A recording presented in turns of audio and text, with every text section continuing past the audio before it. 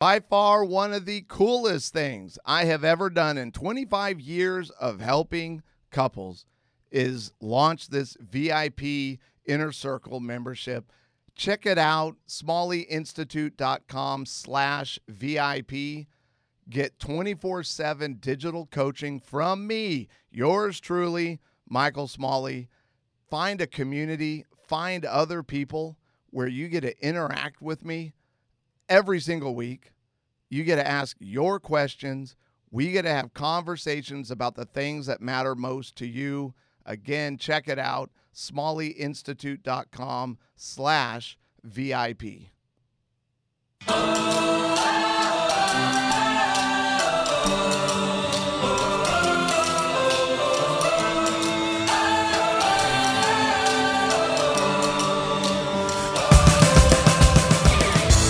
It was such a good morning.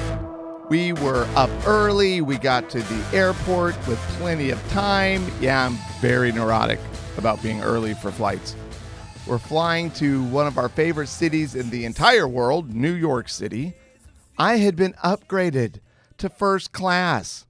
And because I don't want to brag, but because I'm like the greatest husband in the history of the world, past, present, future, I gave my upgrade to my lovely wife. We're boarding the plane. I'm being manly all over the place.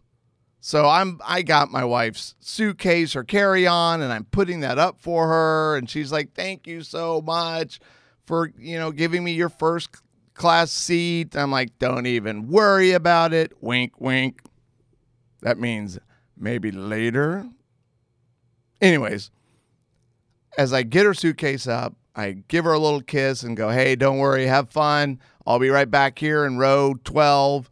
She's like, "All right." And then as I go to walk away, I hear 4 of the worst words a wife can ever utter to a husband, in particular, if your husband's a runner. Because that's what we're talking about today, the runner.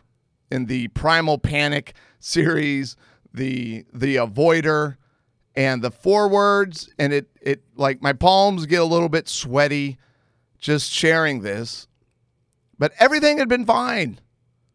These 4 words came out of nowhere.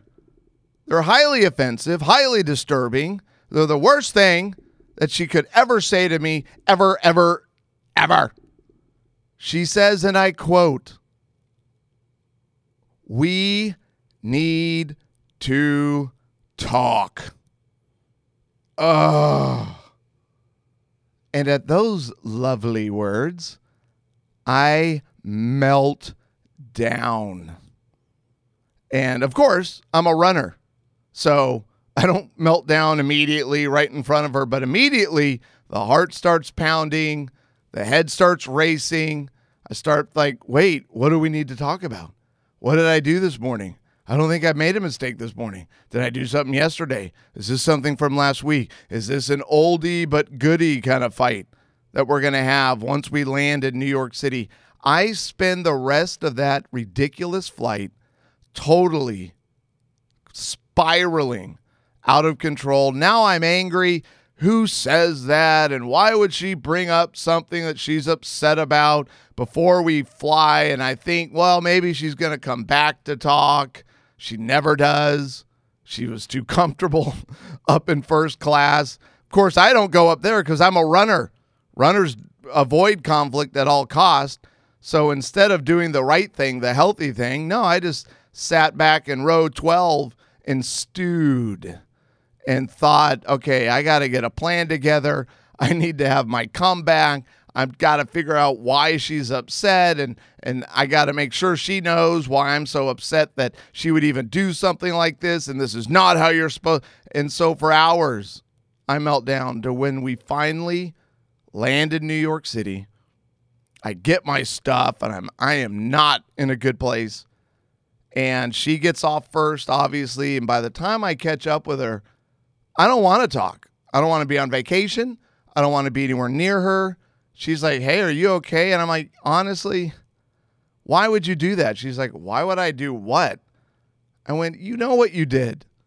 Have you ever had this conversation where you're for certain something bad is about to happen and your spouse is like, what are you doing? What are you talking about? They're totally confused.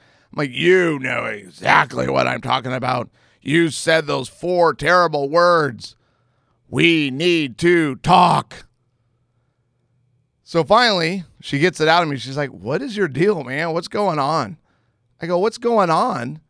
You're obviously upset about something. Why would you say that? Because just before I left you at the beginning of the flight, you said we need to talk. So I know something's wrong. She's like, oh my gosh, is that what you're upset about? I'm like, yeah, that's what I'm upset about. That's not cool to do.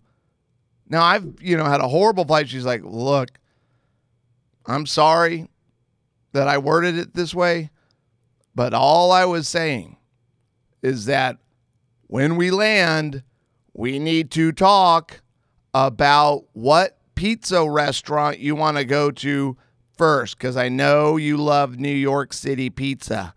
So I was trying to figure out which one is he going to want to visit before we even check into the hotel.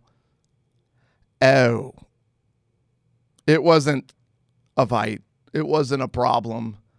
She didn't intend to spiral me out of control for hours on end.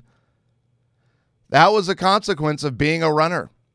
So we're talking about these 3 major different avoidance styles and reactions to trauma, to hurt, to feeling betrayed. And we've already talked about the fighter. Now we're talking about the runner. Who is this? Mark Manson. He has a great quote that kind of summarizes the avoidant attachment style quite well. And it goes something like, the avoidant attachment types are extremely independent, self-directed, and often uncomfortable with intimacy. They're commitment phobes and experts at rationalizing their way out of intimate situations.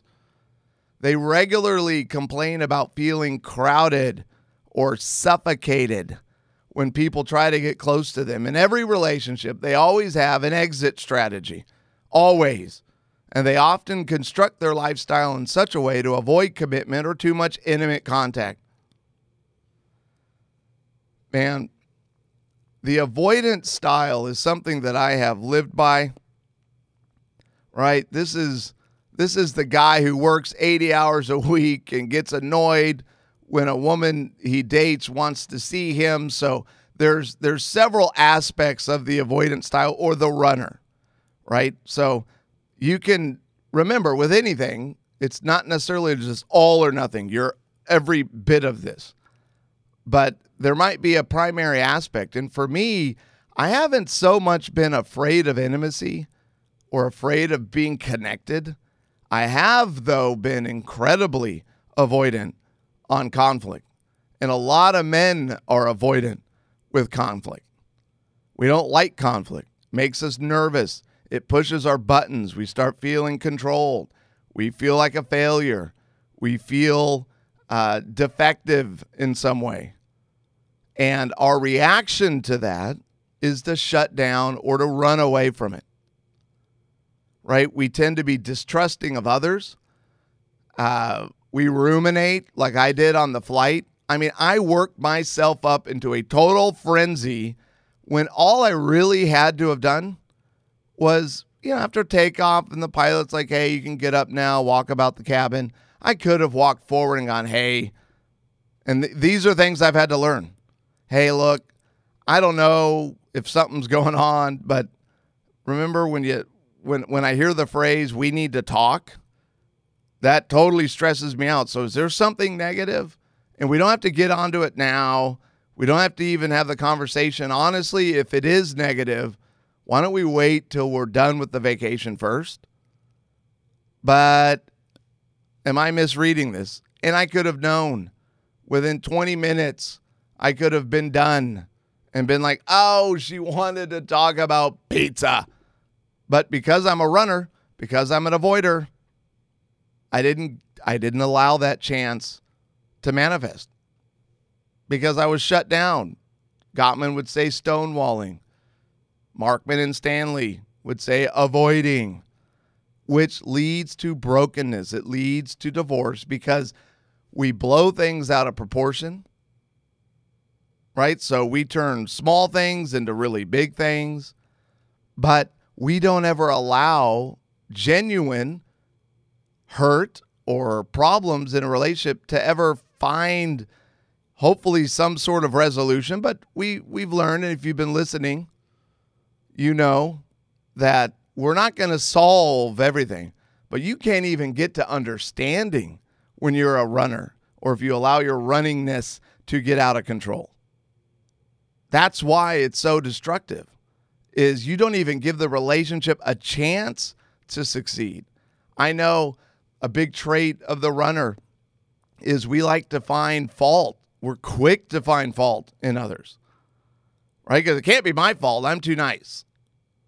Well, I didn't yell, right? We confuse avoiding being different from the anxious style or the person who's going to escalate and let you know exactly how upset they are, right? Those people are the bad ones. We're the good ones. The problem is we're just as angry. We're just as ticked off. We're just doing our ticked offness differently. We're doing it by running. And it causes more pain. The reason, by the way, our goal in running, where it's going to be the same goal for everybody, right? So the anxious style or the fighter is fighting because they're hurt and they're wanting connection. They're wanting to be accepted instead of feeling rejected. The runner is the same thing. My goal in shutting down is to protect myself from hurt, is to avoid that pain. I look at pain, the runner looks at pain as a bad thing, and it's not. That's a hard lesson for the runner to learn, is pain is a good thing. Pain means I care about the person. The person cares about me. It means we're in a significant relationship, and there's something that needs to be addressed. So instead of addressing it, we choose to run.